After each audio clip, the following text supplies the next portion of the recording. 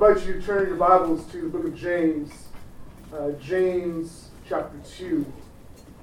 James 2, we'll be in the middle of the chapter, starting there in verse 14. And tonight we come to yet another rather challenging portion of Scripture, but one that I believe this is exactly what God, in His providence, has for us as a ministry. You see, not only because it's His Word, but because tonight I believe we have a divine appointment as we open that Word and bring it to bear on our souls. Familiar and often confused, yet powerful portion of God's Word. So turn, if you haven't already, to James 2, starting in verse 14, and we'll read through verse 19. James 2, starting in verse 14. James, by the Holy Spirit, writes, "What good is it, my brothers, if someone says he has faith, but does not have works? Can that faith save him? If a brother or sister is poorly clothed and lacking in daily food, and one of you says to them, 'Go in peace, be warmed and filled,' without giving them the things needed for the body, what good is that? So also faith by itself, if it does not have works, is dead. But someone will say, 'You have faith and I have works. Show me your faith apart from your works, and I will show you my faith by my works.' You believe that God is one. You do well.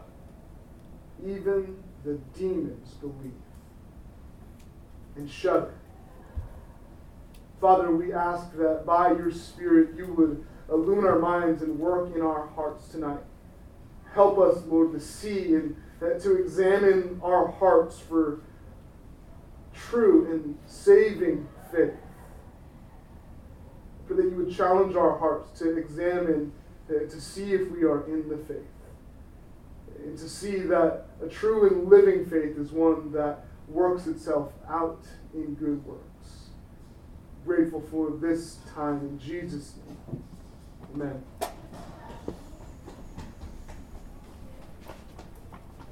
CSI.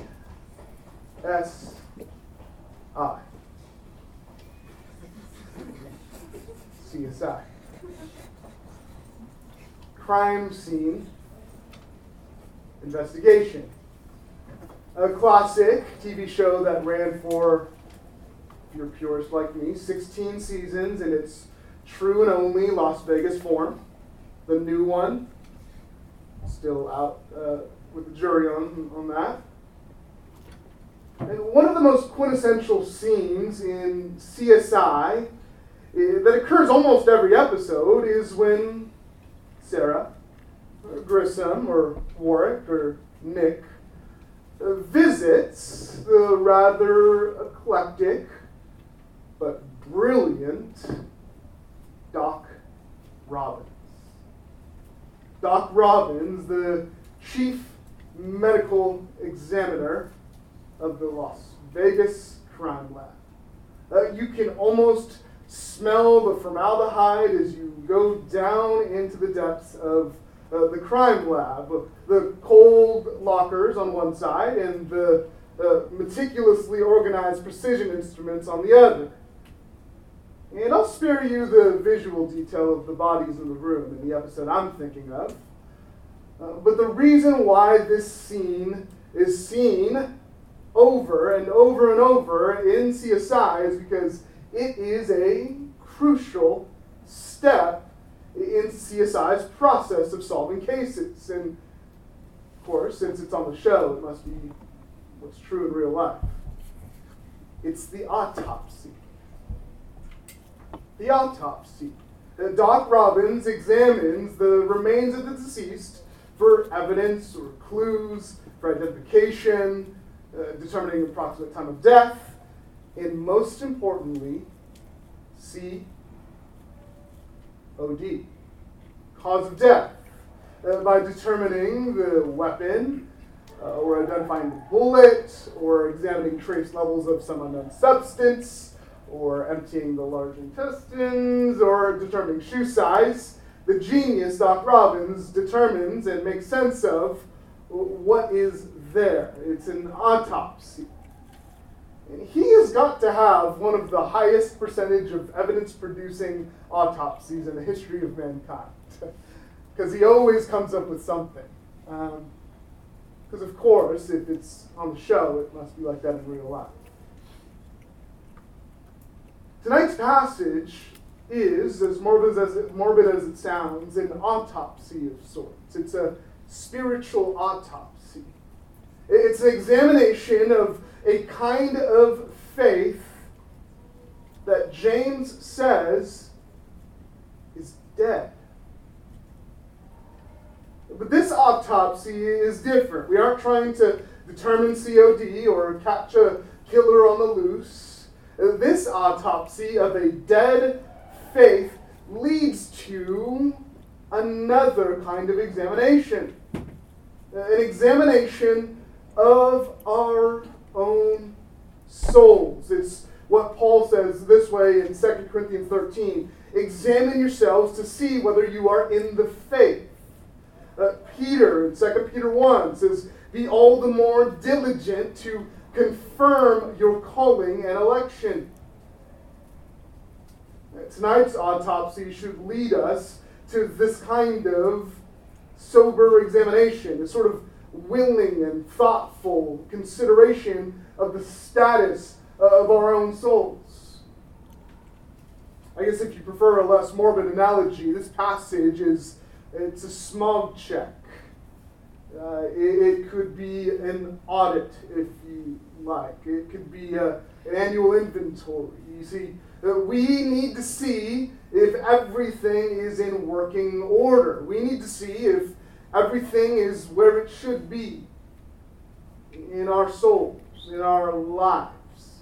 And if not, James warns us of this sort of dead faith. Dead faith. And so tonight, in order to examine ourselves, we need to look at what James says about dead faith. A faith that cannot save. In order to see if we have true and living faith. And so we'll see tonight in this passage 3 symptoms of dead faith. 3 signs of dead faith by which we must examine our own lives to see if we have true and living faith by God's grace. And so the first of those signs, the first of those symptoms is found in verse 14, the uselessness of dead faith. The uselessness of dead faith. Verse 14, we see that there is a kind of faith that is worthless. And that's a dead faith. Look at verse 14 again.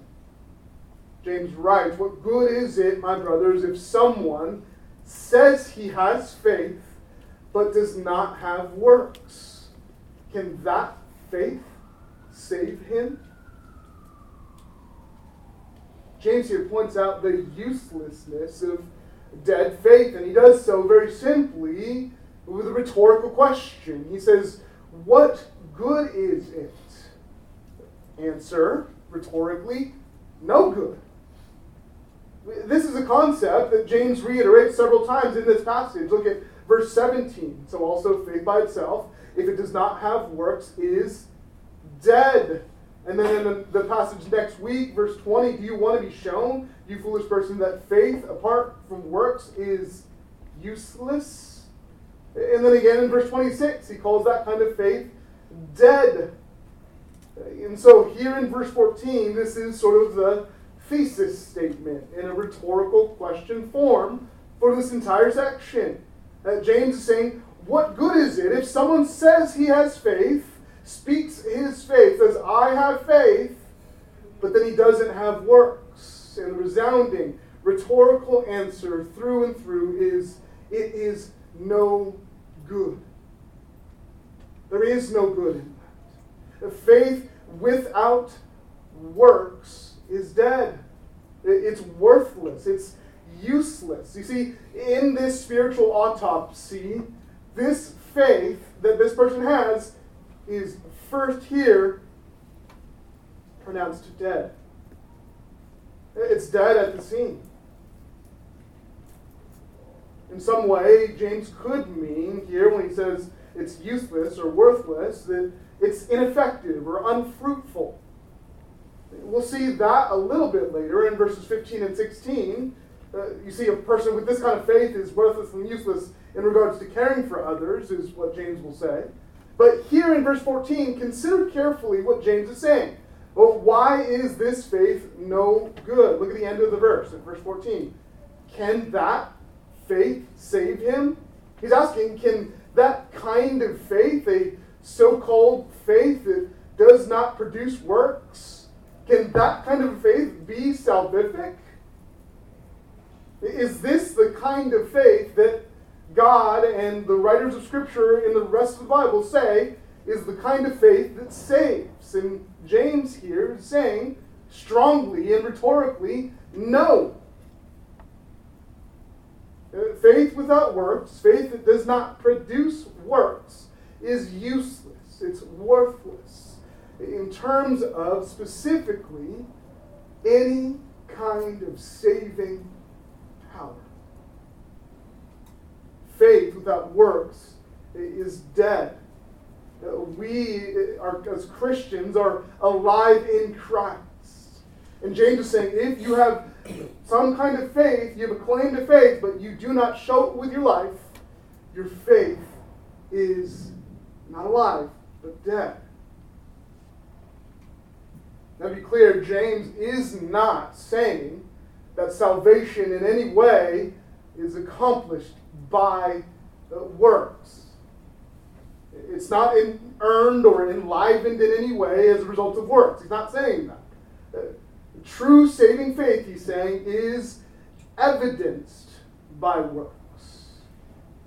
And it's this passage that some have taken and mistakenly pitted James against the Apostle Paul, saying that Paul preached a grace alone definition of faith, which he does. Listen to Romans 3. For we hold, Paul writes, that one is justified by faith apart from works of the law. So Paul's very clear that a person is justified, made right with God by faith alone, he says, apart from works of the law. So some have said, well, that's Paul. Here James is saying some sort of works-based salvation, that faith alone isn't enough. It's insufficient to save. But that is not at all what James is doing here.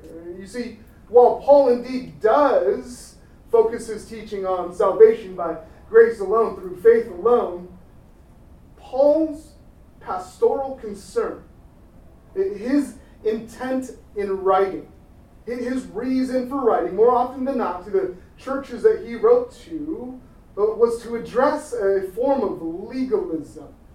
Churches full of Judaizers, people who were false teachers, teaching and commanding that the works of the law were necessary for salvation. And so he says, even in Galatians, if anyone comes to you declaring some other sort of salvation, let him be anathema. Paul's concern in his writings, more often than not, is a concern of legalism, achieving salvation by obeying the works of the law, by living out the works of the law to achieve salvation. James, on the other hand, has a completely different pastoral concern. He is writing to embattled Jewish believers, one whose first century existence, entire existence before Christ, was a life of tiresome legalism and law-abiding Judaism. And now that they've heard the gospel of saving grace on this side of the cross, they've swung the pendulum the other way, into what we call antinomianism, anti-namas, law, a life of freedom in Christ, but they've taken it a little too far. And so James is addressing them, showing them, as we've seen this entire past quarter and a half, that faith is lived out. It's a faith to be lived out. But these believers have detached their faith from their way of living. And that's what James is addressing here. And so James, elder of the church in Jerusalem, pens this letter urging these believers toward living an active and engaged faith. Faith that is integrated with life. Faith from which flows loving, mercy-driven, grateful obedience. It's a faith lived out. It's a faith that finds joy in trials. It's a faith that faces temptation with an understanding of its own culpability and its own weakness. It's a faith that traces the good hand of God in all good gifts, and the best of which is the new birth. It's a faith that receives with meekness the implanted word and seeks to do and to obey God's word day in and day out. It's a faith that shows no partiality, but instead shows mercy toward others. James, so far, the book has been jam-packed with this kind of truth, and it's been right under our nose the whole time. That true saving faith is fruit-producing. It's actually working. It's responsive to what's right in front of it. It's a living faith. And so James is not contradicting Paul at all, but addressing simply a different pastoral concern. Paul addresses people who want to take their faith and make it earned by themselves. And James is addressing people who don't have an understanding that their faith not only has to do with their lives, it's integral. James, you could say, has a different reason for writing, so he writes differently. Paul is antagonizing the works of the law in respect to their role in achieving salvation, but James is encouraging a different kind of works that comes after salvation. That has nothing to do with achieving salvation. It's after the new birth. It's a result of the new birth. And he hones in here and shows us that they evidence that truly of God's own will he brought us forth by the word of truth. And we live in that life fruitfully.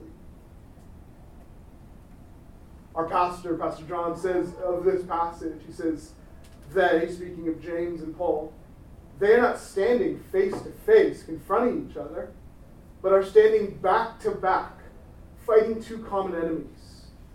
Paul opposes works righteousness legalism. James opposes easy believism. Turn over to Ephesians 2, one of our most beloved passages of Scripture as Christians. And I want you to see something in Ephesians 2. Ephesians 2.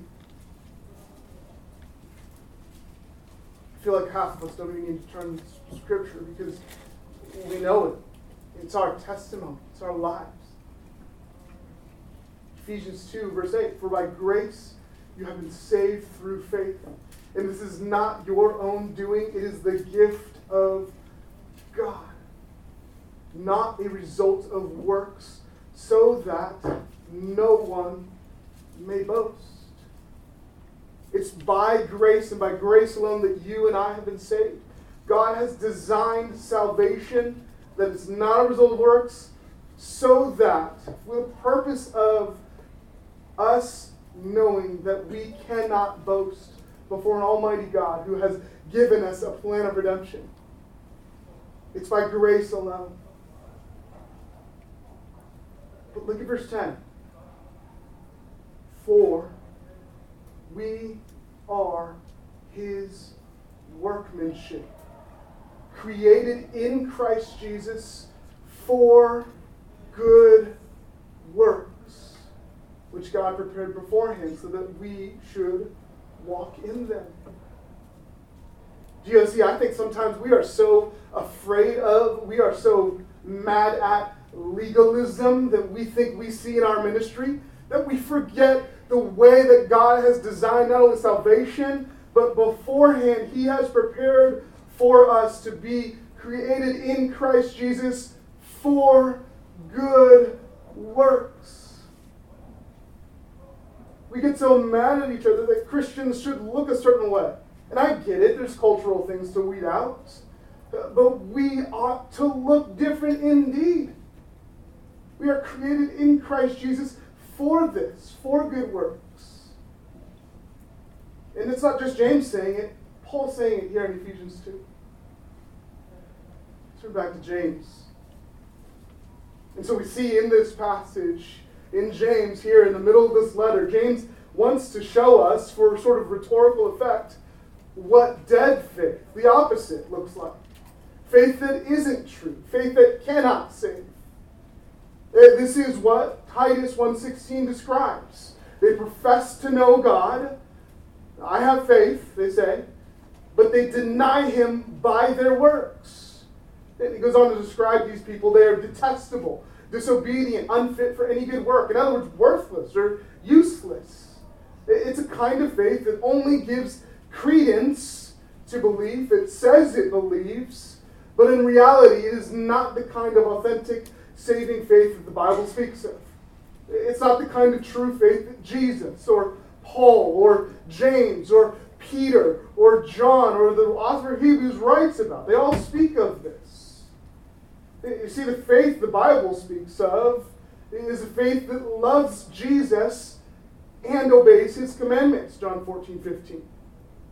It's a faith that is exemplified by Jesus Himself in His obedience to the cross. 1 Peter 2, Hebrews 5, Philippians 2 show Jesus' obedience and love for His Father.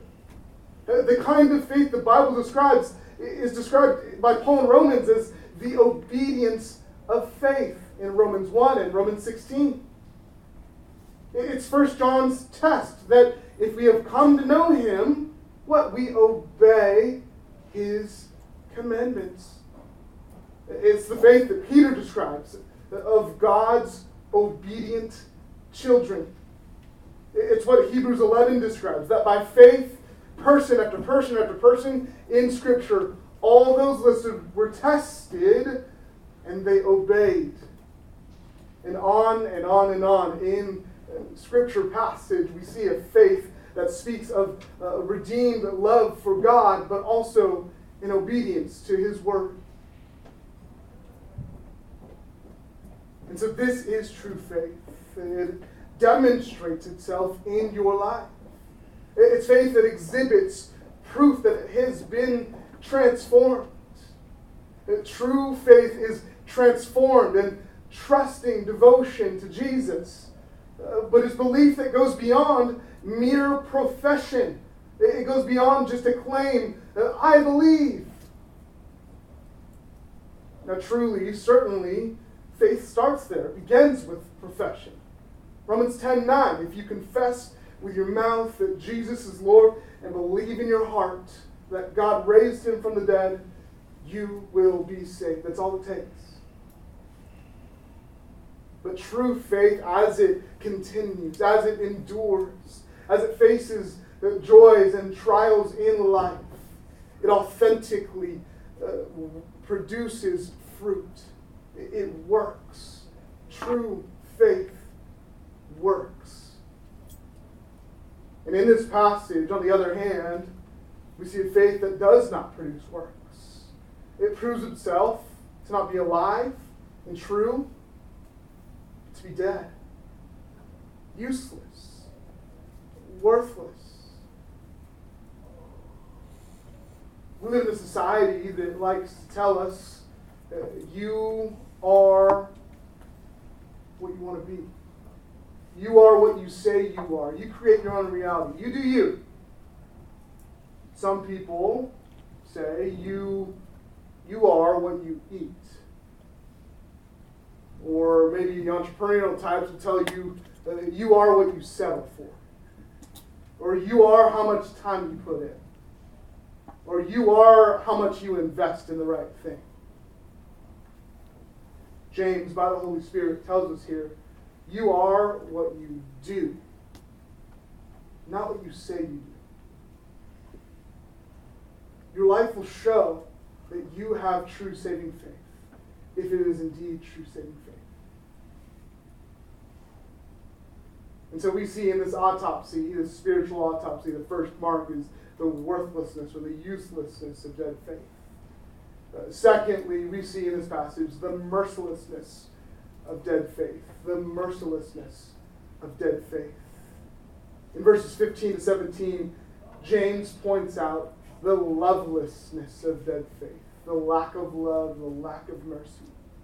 You see, dead faith shows no mercy because it has not experienced God's mercy. Look at verse 15. If a brother or sister is poorly clothed and lacking in daily food, and one of you says to them, "Go in peace, be warmed and filled," without giving them the things needed for the body, what good is that? James repeats his rhetorical question there at the end of verse 16.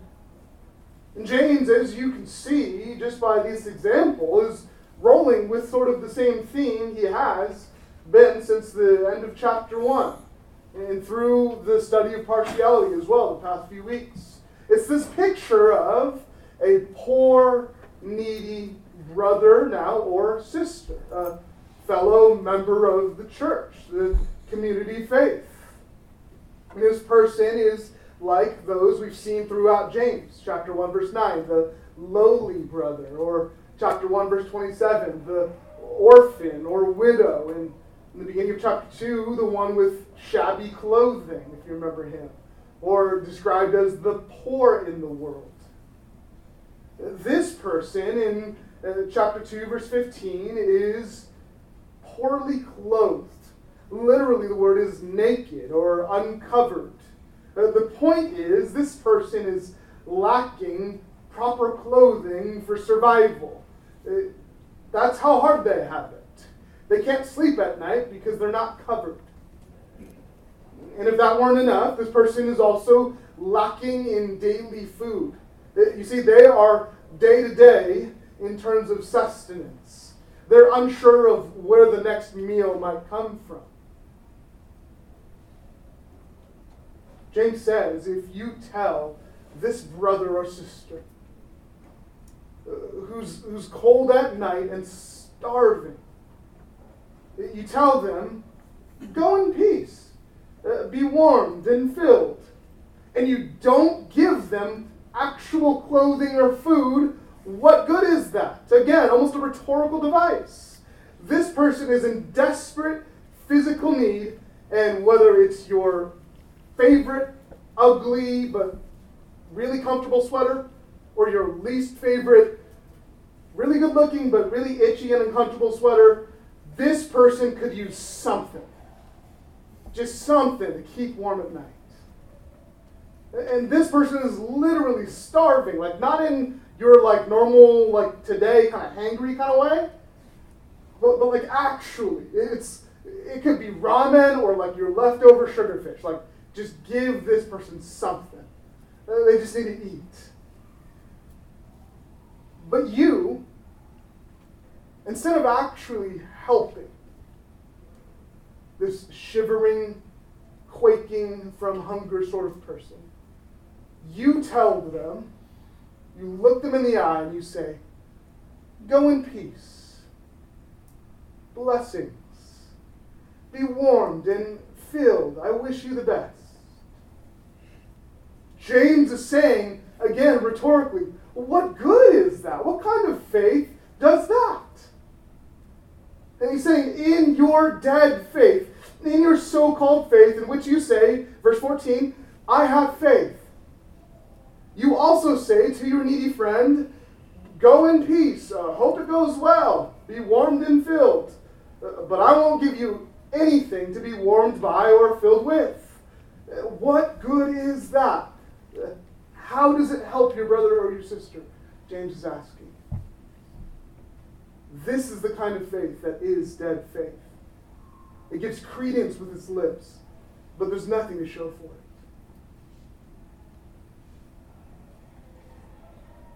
There's one event that I'm well aware is held in higher honor than all others at GOC. Bro app. Sounds kind of like an app that you download to show you tips for bros. You know, like gym tips or how to have better manners or how to be a bro. Bro app. Download the Bro app today. Bro app, if you're, Lord bless your soul, on GOC culture, it is Brothers Appreciation. Nothing that cool. Just Bro app, just shortened it, right? Bro app is a big deal. I think there's some coming up, right? Now there are. Sometimes there's a performance, like a song or a poem. Some of them, cis apps especially, have really well prepared food. There's sometimes a game, but usually just a chill time, right? Bro app.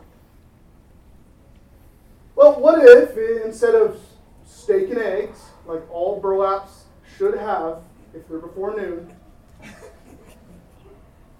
the girls decided, let's not serve these dudes steak and eggs.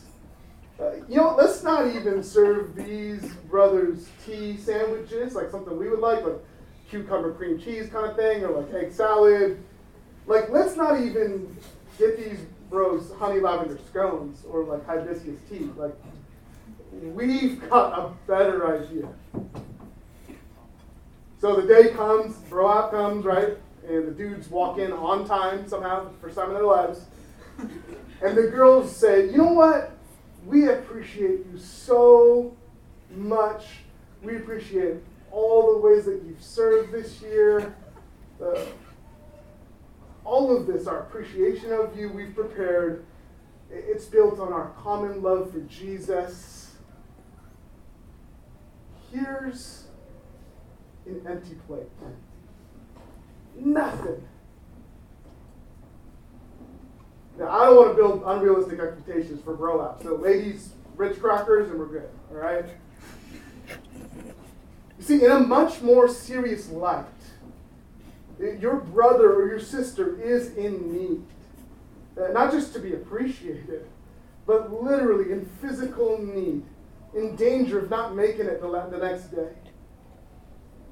And James is saying, if you have been shown mercy by God, that you will show mercy to others, and especially to those who desperately need it. But he's also saying, if you don't, your faith is kind of like the mercy that you're showing. Absent, empty, cold, non-existent. It's reflective not of God's saving mercy and grace and abundant provision and salvation, but of merciless, loveless, dead faith. This kind of empty-handed kind of words of this sort of pseudo-blessing, go in peace, they come from a heart that is empty of real faith. This is the truth that we saw last week in a different lens in verse 13. Judgment is without mercy to the one who has shown no mercy. Why? Because if you show no mercy toward others, you may have never experienced the mercy of God yourself. So here in verses 15 and 16, we see this dead faith, this merciless, loveless kind of so-called faith. It lacks the compassion of Jesus. It is devoid of Christian kindness. It does not show the mercy seen in the gospel. And James asks again, what good is that? What kind of faith is that? Look at his answer in verse 17. So also, faith by itself, if it does not have works, and I would add works of mercy, works of love, he says it's dead. It's dead. The illustration here is powerful because it's one that James is using. It's a demonstration of something that dead faith might actually do. It might actually do this. It sounds ridiculous, but as it fabricates this facade, this sort of fake faith. Someone with dead faith might actually say this to someone in need. Go in peace. Go get a job. But it's more powerful because it's also simply just a parallel. It's an analogy for what dead faith does. Dead faith makes an audacious claim, and yet there's nothing to show for it. Dead faith says, go in peace, I care for you, yet there's no evidence of it. Dead faith says, I have faith, and yet there's no evidence for it. It's all just empty words, false claims. At best, it's self-deceived. At worst, it's deluded and bold-faced in its lying. This is exactly what James is talking about in chapter 1, verse 22. Those who hear the word of God only and don't follow through and actually obey or do God's word, they are deceiving themselves. Now, I don't think James's illustration is by accident. You see, dead, useless faith that is cold and merciless and loveless is a warning sign to us. And so we ought to examine our hearts. Whether we consistently are merciless toward others, lacking in love for others, ungracious and impatient with others. That might be a sign of a dead or a dying faith. Do we fail to extend grace for those who need it? Do we close our hearts to other people? It's a warning sign, James says. Maybe we pridefully sort of hold our knowledge or our godliness or our status in some way over other people, or the fact that we think faster than people, have better wits, or are more sociable.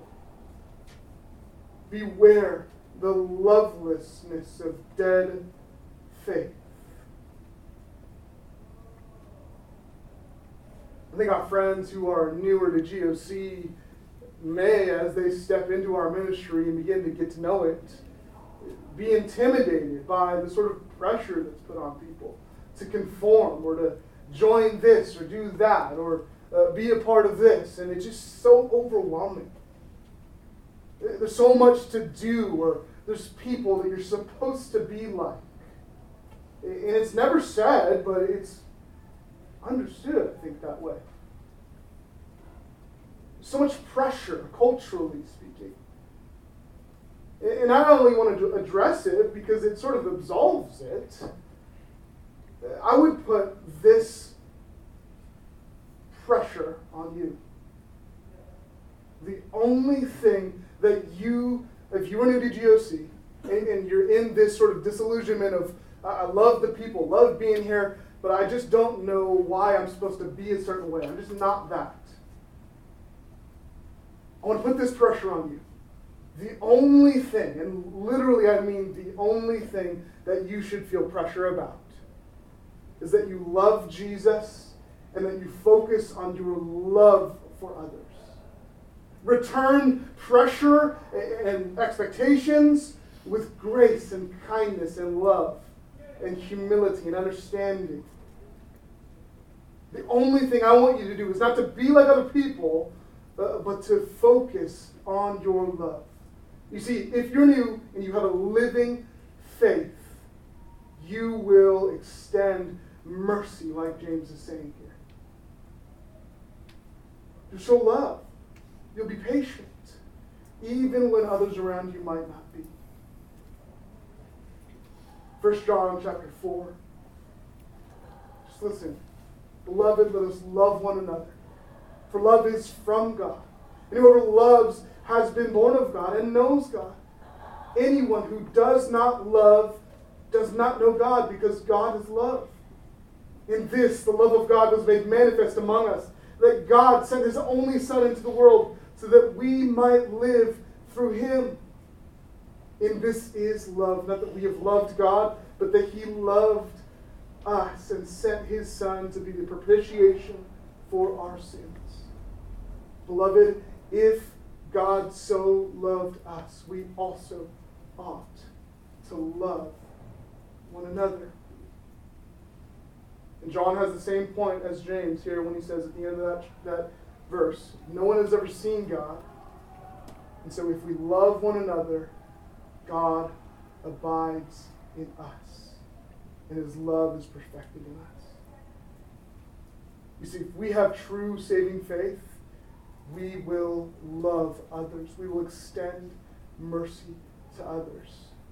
But a dead faith, a worthless faith, is merciless. It's loveless.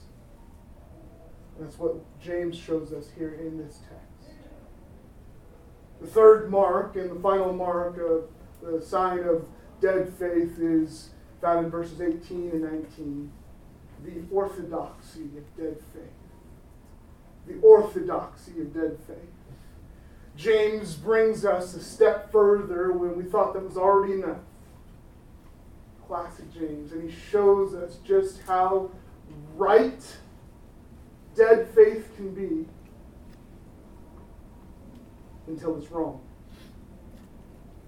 Dead faith can say all the right things and even believe all the right things and still be unregenerate. Look at verse 18. But someone will say, you have faith and I have works. Show me your faith apart from your works, and I will show you my faith by my works. You believe God is one, you do well. Even the demons believe and shudder. Here James anticipates an objection someone from his audience might bring forward. This is akin to verse 14. Someone may say, this is a common formula in Greek writing and philosophy.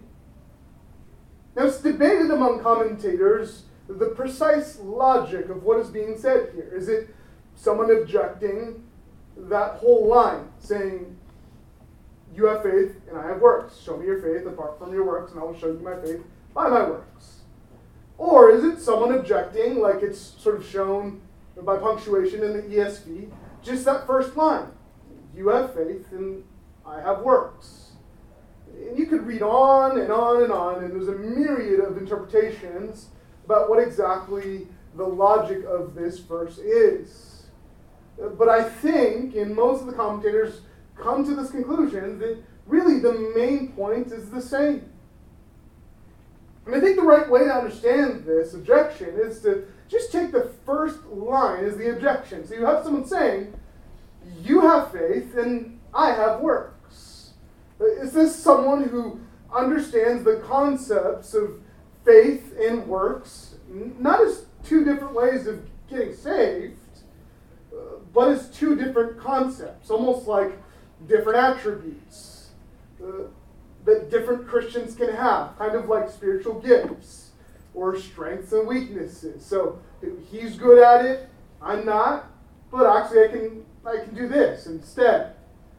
Things that one Christian can have and another can have the other.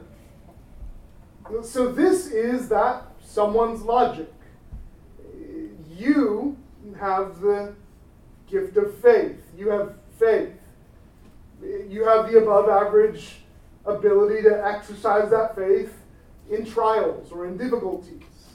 And I have the standout sort of ability to do works. I care for the poor and the needy, or I use my resources to show mercy on my neighbor.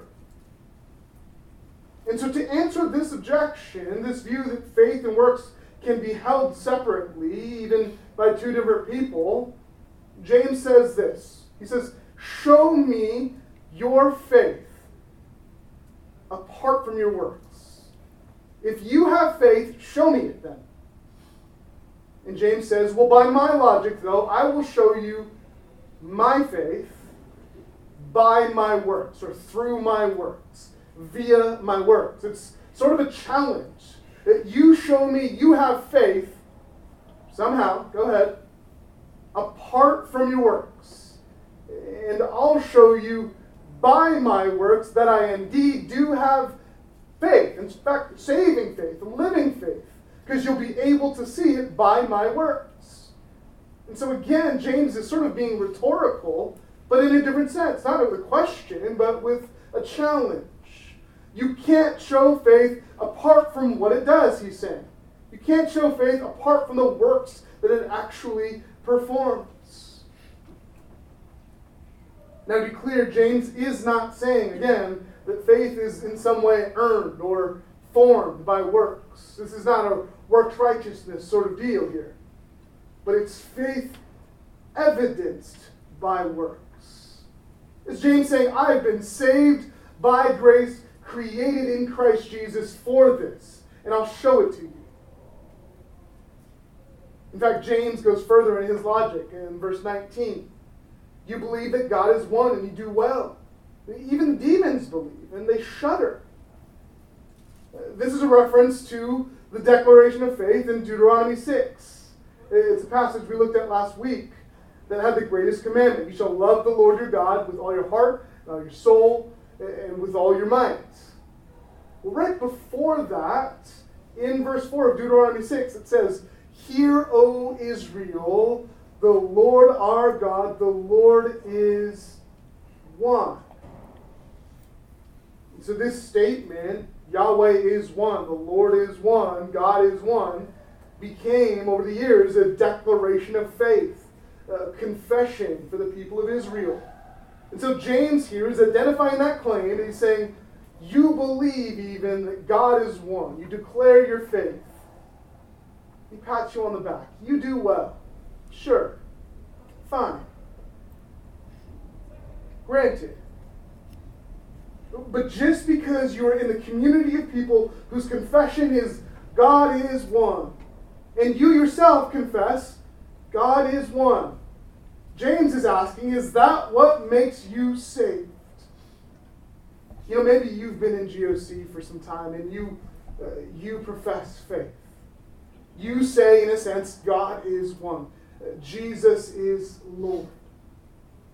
Is that what makes you saved? Can you, like verse 14, say that you have faith and that be enough? My concern tonight as I look around the room is not that you behave a certain way, that you are supposed to start looking like you're saved, or that you talk like you're saved, or you act like it, like a good little GOCer. My concern for you is that it's so easy to blend into a group like this.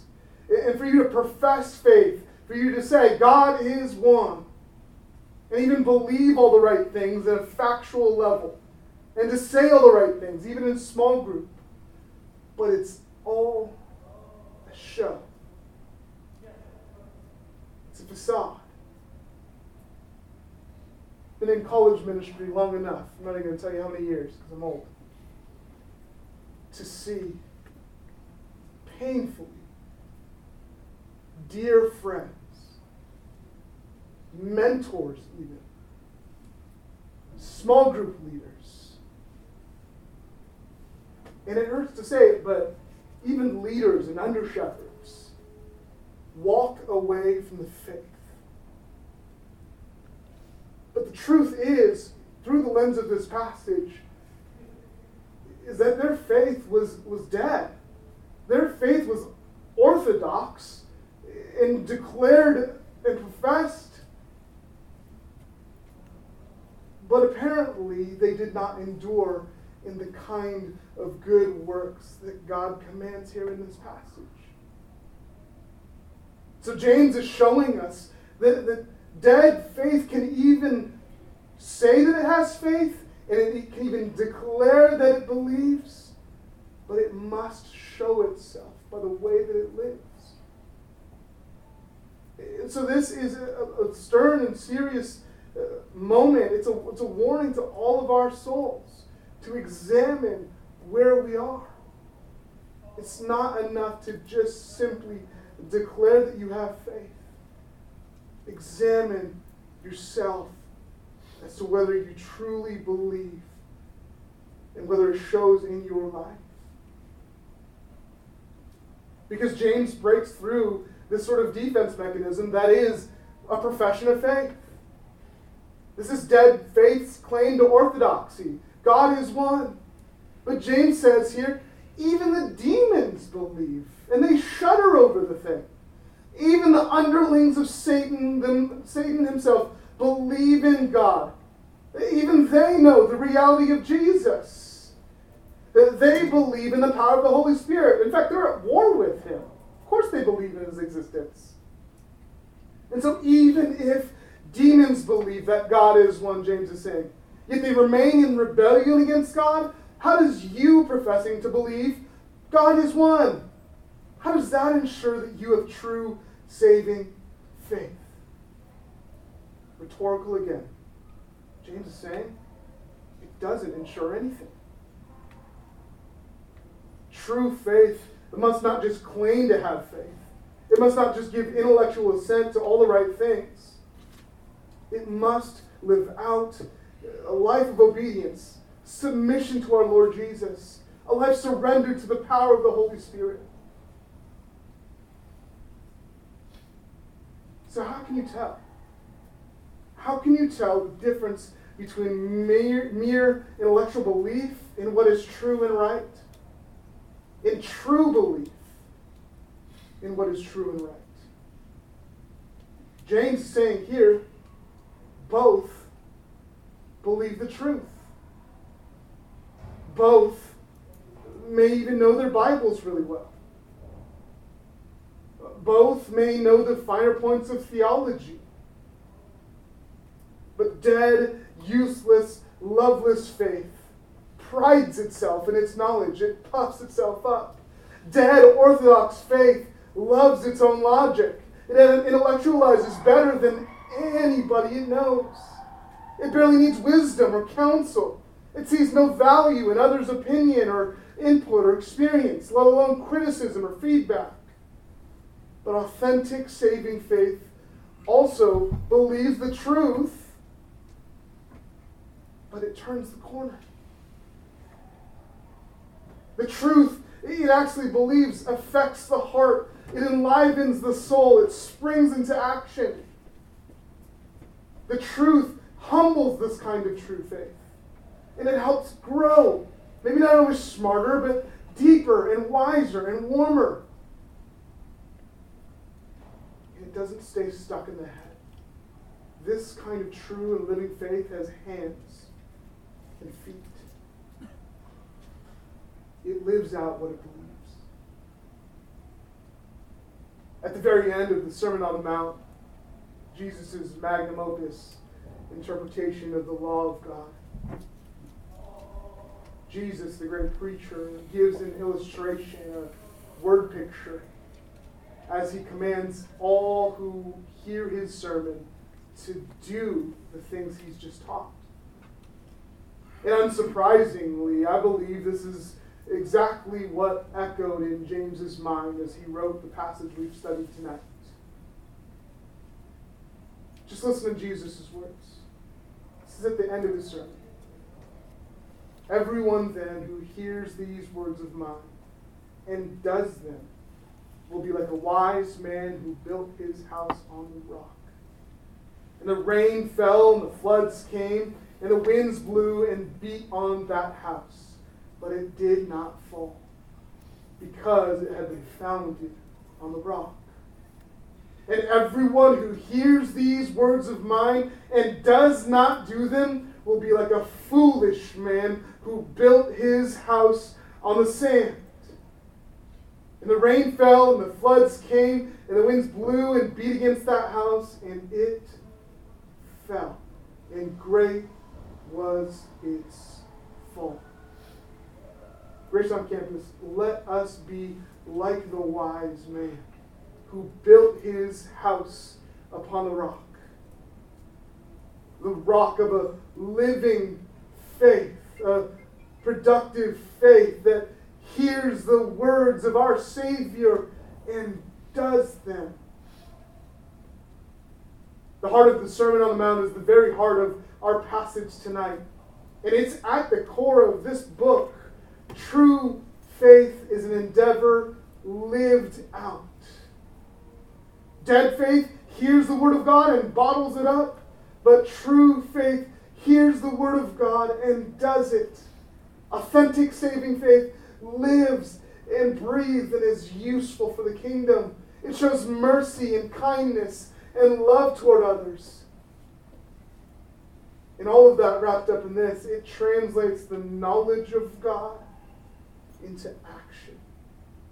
True faith works.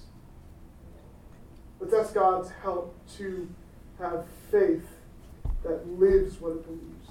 Pray with me. God, thank you for your word, because it is so clear, Lord, that we are saved by grace and by grace alone, through the blood of the Son, Jesus. But this passage, Lord, challenges us to have hearts warmed to obey your law, to see you as a generous and a wise master, to obey you because we love you, not out of duty or obligation or thinking that we can earn anything with you, but out of gratitude and worship to a wonderful and merciful Savior. We're grateful, Lord, for this truth because it challenges our souls. Help us, Lord, to examine ourselves to see if we are in the faith. We thank you for your word. We pray that you work by it even tonight through your Spirit. In Jesus' name, amen.